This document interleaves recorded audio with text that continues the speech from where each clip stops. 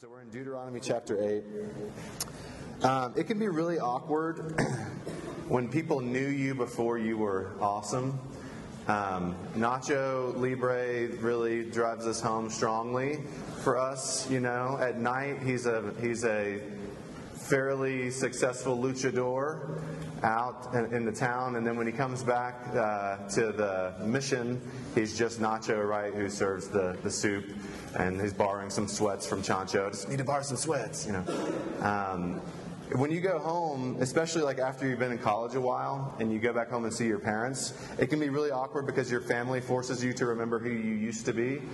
Like before you got cool and got flannel, and you know, and because they knew you in 7th grade, you know, when you were really trying to figure some stuff out, and that can be really awkward. And this morning, as we continue to talk about what are the kind of people that Jesus wants to make us into, how does He want to make us look like Him? I want to talk about faith, particularly when I talk about faithfulness. And by faithfulness, I mean that you're able to be the same person in every kind of situation. That you're able to be consistent. And that's a big question for us. Some of you guys are just coming into college, and you're wondering, how can I continue to be the person that I've always been in this new setting? Or how can I stay close? I know Jesus. I have a relationship with Jesus. How can I stay close to Jesus in college when I'm on my own and I'm presented with all these challenges, temptations, and opportunities?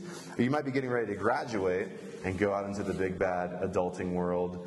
And you're wondering, like, how do I have the kind of community that I had in college when I'm off in a new place? Will I change? Will I be able to stay the same person?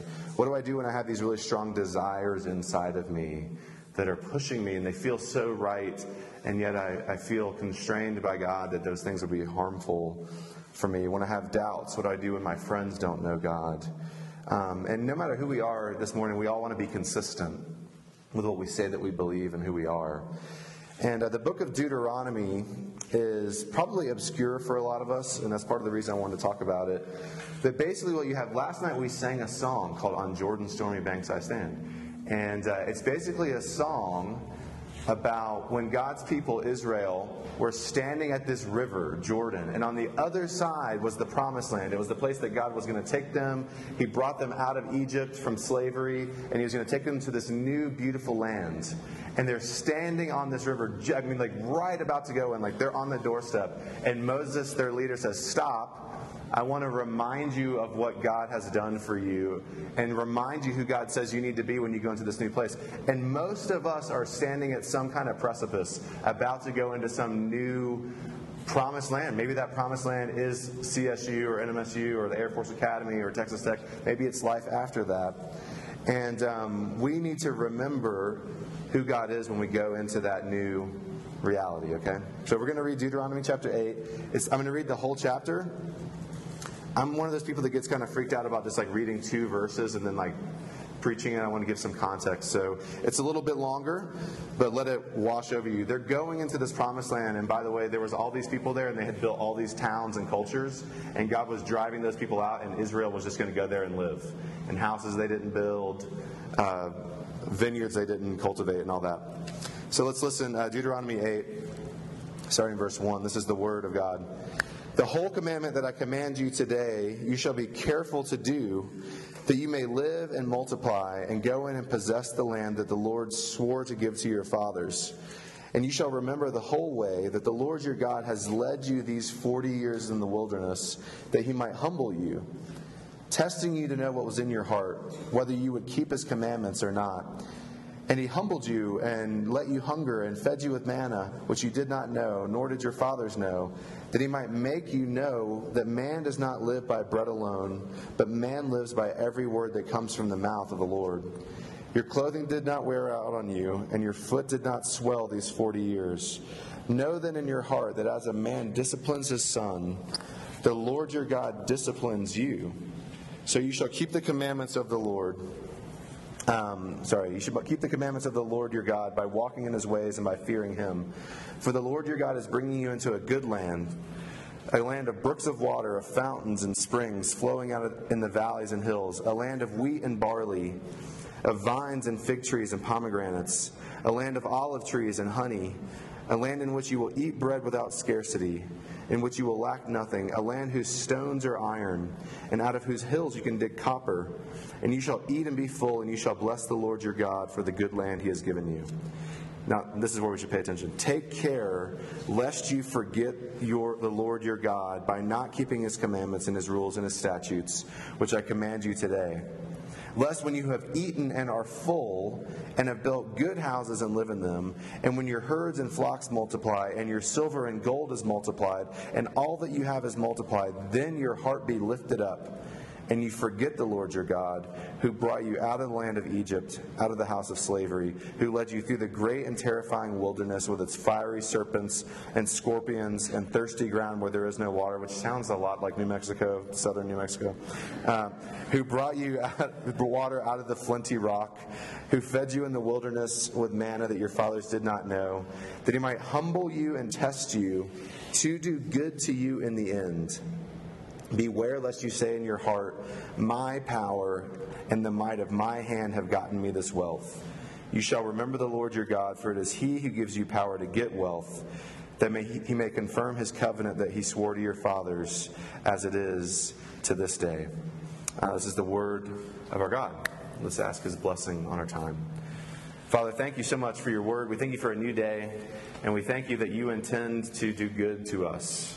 Lord, we ask that you would help us to see that you would dig out our ears, that we could hear, that you would open our eyes, that we would see Jesus, and then, Lord, you would give us hearts to love you and to follow you. And we pray in Jesus' name.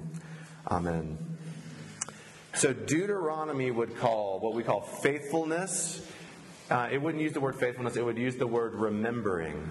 To be faithful to God would be to remember God. And to forget would be unfaithfulness.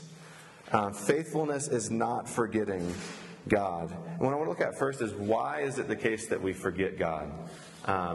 We all come from different backgrounds in here, but we are all prone to forget who our God is. Look at verse 11. Why do we forget God?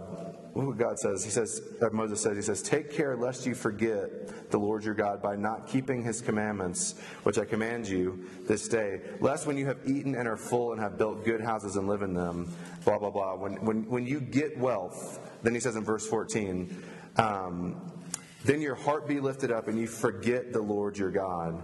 What Moses is saying there is, when you go into this new land, you are suddenly going to go from wandering poverty, where every day God provided this weird manna bread stuff, and you were wandering the wilderness. You're going to go and you're going to have so many amazing things. Hills you can dig copper out of, flocks, herds, grapevines, pomegranates, all this wealth. And then when you walk into that, you will immediately begin to forget your God. When we are experiencing material blessing and wealth, we tend to forget God. We forget our past. We forget how God brought us to where we are. We forget how he's provided for us every step of the way. And this is why. In affluence, when we have affluence, we kind of, we no longer have as strong of a felt sense of dependence on God. When you have the ability to provide for yourself, to eat, to know what you're going to do, to feel like you have opportunities in front of you, we often no longer feel dependent on God to give us the things that we need. Now, many of us grew up in families and in communities where that wasn't the case for us. We didn't feel affluent. We didn't feel like things were very stable. And so to that I want to say there's clearly nothing intrinsically wrong with having good things, with having wealth, with having material blessing, money, food, and all those things. It's God who is giving them. He's giving these gifts to his people. He said, I want you to have these good things. But there's a serious danger when we have affluence and when we have comfort, because our hearts are made to worship. God created all people as worshipers, as people that don't just like things, they don't just make decisions, but actually in our hearts we go after things. Like, think about when you get a crush on somebody, and you really want to connect with them, right? Your heart goes after that person.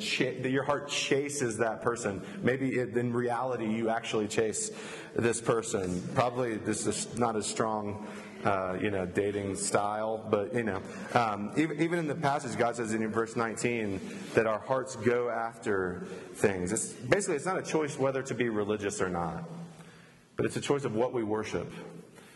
Just think about how we worship small things. Why is it that, I don't feel like I want to check my phone, but I feel like I must check my phone? If I am away from my phone, I begin to feel anxious and stressed. I am compelled, just in a very visceral way, to check my phone because I'm worshiping. I'm desperate for a word from my God that tells me you are remembered. Someone knows when you're not here. Someone wants to check in on you. You are wanted. You are important. No matter who it is, when I get that little notification, I'm just thinking, I'm not alone in the world. Somebody remembers me. Of course, that's something that God says about me all the time. He never forgets me. He's always near with me, always loves me. But I'm compelled to check the phone. Why do you have to make sure that your friends aren't upset with you? So you act a certain way with your Christian, RUF friends, and then you act another way with your friends back from home or in your hall or in your major. Because you don't just want to be liked and accepted by the people around you. You need to be liked and accepted, no matter what it takes. You ever been that person that you realize that there's a group text going on to make a plan for the weekend, and it's you're 6 best friends, but you're not on the group text? In that moment, isn't it more than just oh, bummer, I would like to make those plans? You're grieving a death, right? You're grieving the loss because you forgot God, right? Our hearts naturally go after things and attach to things to worship them. They say, I am going to derive my life source from being remembered by my friends. God's nearness, His acceptance, those are great. I sing about those at RUF. But what I really need is my friends to remember me when they make plans. I live in the Southeast, and it's culturally pretty different in some ways. I think that here, in my cultural situation, what we usually worship is what's called what Ta-Nehisi Coates, who's this guy who writes for The Atlantic, calls the dream. And Ta-Nehisi Coates grew up in Baltimore, young African-American boy growing up in Baltimore, and he talks about watching TV and seeing this world that to him was like another planet, and he calls it the dream. And this is what he says about the dream. He says, it's perfect houses with nice lawns, it's Memorial Day cookouts, block associations and driveways. The dream is tree houses and the Cub Scouts. The dream smells like peppermint but tastes like strawberry shortcake. And he would say from his perspective, he knew this dream was never going to be attainable for him. But for people around him, it was what they lived for. Comfort, ease, plenty. The sense that I am good and I am comfortable in my space. And we forget God when we get in situations of affluence and we say, God, I would like to have you, Jesus, I would like to have you as part of my life, as sort of my spiritual life, but what I need is the dream. A friend of mine always says that we're usually pursuing some mix of Norman Rockwell and Real Simple magazine, you know. But I don't know what the dream looks like for you. I don't know what it looks like for you to have comfort and plenty. But God says, beware, because you'll forget God when you begin to worship that dream. And that's why we forget. We get comfortable. But how do we forget? Look in verse 17. There's something really, really interesting and compelling here. Moses says, beware lest you say in your heart, my power and the might of my hand have gotten me this wealth. God has taken his people Israel out of Egypt. He's saved them these crazy plagues and parted the Red Sea, and they're just walking around, you know, they have no weapons or any power or anything. And he brings them 40 years to this wilderness, and then they're going to show up to this land and literally just walk in and just occupy it pretty much. And he says, beware, because you're going to walk in there, and the first thing that you're going to want to do is go, I must be pretty great. I must be pretty successful at life to be able to achieve this for myself, which sounds silly. but it's what we do all the time. It's what I do. It's like some of you guys that are trying to get into grad school, or you're trying to get an internship for the summer, and you're working on those applications, right, which is like the most nerve-wracking, insecure, like you just feel like you're totally naked at the computer, like typing out this thing, and these people are going to sort of pick you over. And so you're praying and fasting, right? You're praying all the time. You're trying to remember Bible verses about depending on God, that like one time Dagan mentioned something one time and I'm trying to remember it because I'm stressed because my future depends on this internship, on getting into this school. But then when you get the letter back and they're like, hey, congratulations, you're in, immediately it's like, well, it's a good thing I did that nonprofit work, last summer. It's like immediately I want to attach what we've done to it. Like when you're talking to your friend that didn't get into grad school, you're thinking like, well, you didn't show up for the study group last semester, and I did, and that's awkward. And you don't say that. You don't want to say that to them because, the only thing worse than getting something your friend didn't get is rubbing it in and looking uppity about it. But it's precisely when things are going well that we forget God. But it can be the other way around. If you don't get in, or you don't get the summer job, or you don't get the internship, you're thinking about, I had a typo on my resume, and if I had just only not put that typo, then everything would have been fine for me. There's this sense that we give some sort of lip service to God is working all things together, but really I have to hit every stone just right. We had a student, and she was a nursing major, and she's a nurse now, and she's a great nurse. So that's the end of the story. So for all the nursing majors out there, you can do it. But she was getting ready to graduate, and she was calling this hospital, trying to get a job at this hospital she really wanted to work at. And she got the woman she was calling's voicemail. And so, which is the dream, right? You're just like, yes, voicemail. And at least I am. I'm like, I want you to hear what I have to say, but I don't want you to say anything back. I just want you to hang it. And plus, you feel like you can really control the narrative on the voicemail, Like, you sound great. They're not going to throw you any curveballs. And so she was talking. She was like, hey, just want to get in touch with you, blah, blah, blah, blah. And she talked for a while, and she's like, so that's great. So if you could just give me a call back whenever you get a chance, that'd be really wonderful. In Jesus' name, amen. And she's like, bye. And she spent literally weeks just I said in Jesus' name at the end of it. And the reality is God was gracious to her and gave her this job anyway. But we just think it's about us. The strength and the might of my hand have gotten me this thing. Or the lack of strength or might of my hand has not gotten me this thing. And y'all, one of the most beautiful things about knowing Jesus is just reveling in the fact that it's just really not about you. It's not about your strength and your might. It's about Jesus's. And it's maybe not always so outward that we do these things. He says, beware lest you say in your heart.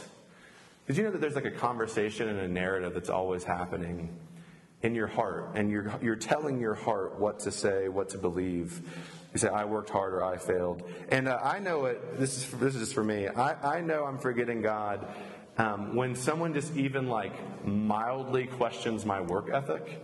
When you're in the ministry, it just feels like you're simultaneously working all the time, and that everyone has a real job, and you do nothing. That's just the paradox of being in ministry. You're I'm sitting having coffee with someone and I'm exhausted, but someone else is ranching, But we live we live near the Blue Ridge Parkway in Boone, and it's beautiful vistas, mountains, and everything. And last semester, I dropped my daughter off at preschool. And I was like, I need to work on some stuff. And I drove my car up to the parkway, and I was sitting in the back of my car, looking at this beautiful, And I was like, this is great. I just need some time away to get some work done. And I took a picture and I sent it to my wife, who's home with our other two children, right? And she replies, tough life. And like, I'm pretty sure that, like, what she was trying to get across was, like, that's really great that you're there. Like, that's really sweet. Like, wow, it's amazing we get to live in Boone. But, like, I wanted to reply, like, yeah, I'm working hard up here, okay? Like, don't question, like, what I'm doing up here because I'm at work right now. Like, immediately I was so, like, ugh, like, you know. It's like when your roommate's like, hey, I'm going to go out. Do you want to come to dinner? And you're like, no, I really got to like work on this paper. And then like as soon as they leave, you like pull up Netflix because you really just want to be left alone. And then when they come back, like as soon as you hear the key in the door, it's like, you know, minimize Netflix, pull the paper back up because like they can't just see that you were just actually here, you know, like recreating. Like you have to somehow prove to them that you're working hard. And what Moses is saying to us here is, look, our lives are relational, and our like the way that we are with God is always relational. It's always personal. And what Moses is saying here is like, you want to receive the gift from God, and then you want to simultaneously take credit for that gift.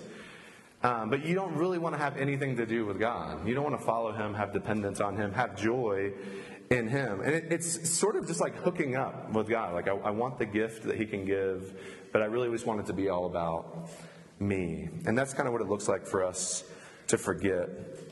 But what do we need to remember? And this is where I hope that this passage and the idea of faithfulness can become really good news to you and really sweet to you. Look at verse 18. It says, you shall remember the Lord your God, for it is He who gives you power to get wealth, that He may confirm His covenant that He swore to your fathers, as it is to this day. God wants to do good to you. God loves to give His people the things that we need, the things that we need for life and for health and for godliness. The reason He brought His people on this crazy journey through the wilderness of 40 years of just like, what are we even doing here? Has God forgotten us? Is what He says in verse 16. He said, He did all this to you to do good to you in the end. God's intentions for you, no matter who you are, is to do good to you, to give you good things. Did you know that God is good? That He loves to give His children good gifts, that He has intention to bless you and not to curse you if you trust in Jesus. And this is how we know that's true, because God Himself became a human and He entered into cursing. He received cursing so that you could receive blessing. Again, that's what we were talking about last night. You know how much you can trust a person based on how much that gift costs them. Jesus was cursed so that He could give you blessing. There's this great song, and some of you guys might do it at your RUF, and it's called Thou Who Wast Rich. It's a good one. But it says, Thou who wast rich beyond all measure, all for love's sake becamest poor. Some of you guys know what it feels like to be poor, to know people that are struggling in poverty. Can you imagine God Himself became a human being and lived in poverty? And He said the reason He did that is because He wanted to give you an inheritance of riches in Him. He became a curse so that you could be blessed. So remember that God is good, that He intends good for you. And the second thing, the last thing I want you to remember, is that God is faithful. We can be faithful because God is faithful. Look at verse 2. It says, You shall remember the whole way that the Lord your God has led you these 40 years in the wilderness, that He might humble you. And He says He was testing them and all this. God has led you this way.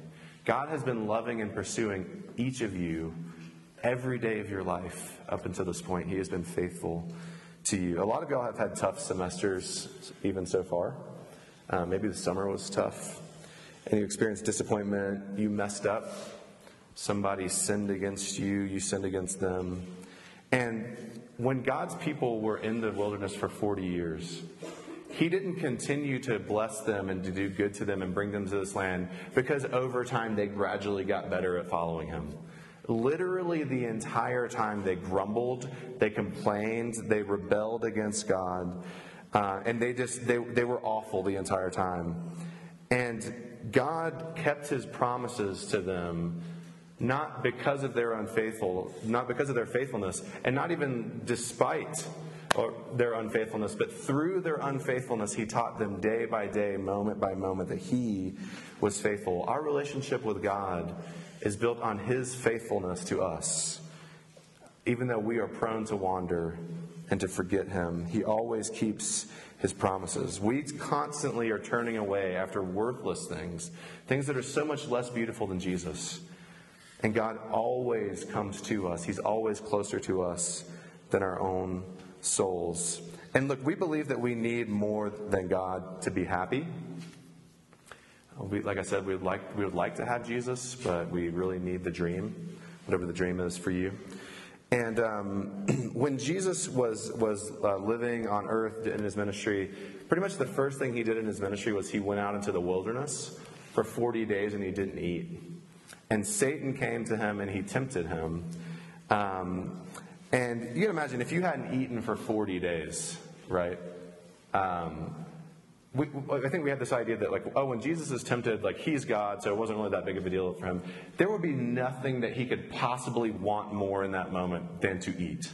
His body is literally crying out, screaming to him that he needs to eat. And Satan comes to him and he says, if you're the Son of God, you can turn these stones into bread and you could eat that. And you know what Jesus says in response to him? He quotes Deuteronomy 8. I don't know what you say when someone tries to tempt you. I'm not Deuteronomy 8:3 says. He quotes Deuteronomy to him and he says, man does not live by bread alone, but by every word that comes from the mouth of the Lord. And really what Jesus is saying is, I would like to eat, but what I need is to be close to my Father. There are things I would like to do that my body really, really, really feels like it needs. The thing I need more than anything is to be close to God and obey him. And one of the most beautiful things about the gospel, the good news of Jesus, is that when you trust God, when you trust in Jesus, he unites himself to you. It's so mysterious that when Jesus unites himself to us, that the only way that people in the Bible can get their head around what's happening is they're it's like when two people get married and they literally physically join together in the most intimate of ways. That's what it looks like for Jesus to join himself to you. And what that means for you is that when you trust Jesus, everything that's true of Jesus becomes true of you. That when God sees you struggling in your unfaithfulness, he looks at you and he says, you have been faithful. Well done, good and faithful servant. And that you get the privilege now of living as a faithful person before God. It's your true identity. And simply what I want us to remember is that Jesus is better than the dream, whatever the dream is for you. And our job as we respond to God's faithfulness to us is to remember who we really are. And I love Moana. I'm going to be real about that. Despite the dozens of viewings that I've experienced in my life with 3 young daughters, I still love Moana. And part of what I really love about Moana is, if you don't know the story of Moana, you should watch it. She's the chief's daughter on this Pacific island, right? And the rule on the island is you have to stay on the island. You can't go out into the ocean on a ship. And but she has this strange longing for the sea, right? It calls me. And she discovers pretty early on in the movie, I'm not going to spoil anything for you, that her people used to be sea voyagers, right? She discovers these ships. We used to be voyagers. She's freaking out. We used to be voyagers. We used to do this, and we become so afraid of being who we really are that we put these ships away because bad things can happen. And she, throughout the movie, helps herself and her people remember, y'all, this is who we are. We are voyagers. It's dangerous, but the sea chose Moana to help her people to remember who they really are. And I want to challenge y'all, if you're here this weekend and you're like, this stuff's kind of new to me, I'm trying to figure it out, would you be meditative and thoughtful and open-minded enough to maybe have a sense of remembering that God has promised greater things for you, has been faithful to you along the way, even when you maybe weren't even aware that he was there. And if you're here and you do know Jesus, who could you help remember that God has been faithful to them and has intention to do good to them. So remember, especially when things are going well, that God is good and he's faithful, and help the world to remember. Let's pray. Father, thank you so much that you have always been consistent to us and consistent with us. We thank you, Lord Jesus, that you loved your people enough to endure cursing for us, to endure pain, and you've shown us, Lord, we just can't be faithful to you. We are prone to wander, Lord, we feel it. Prone to leave the God we love. But Lord, take our hearts and seal them for you. And I pray for us wherever we are today, Lord, that you would help us to remember that you are faithful and good. We pray in Jesus' name.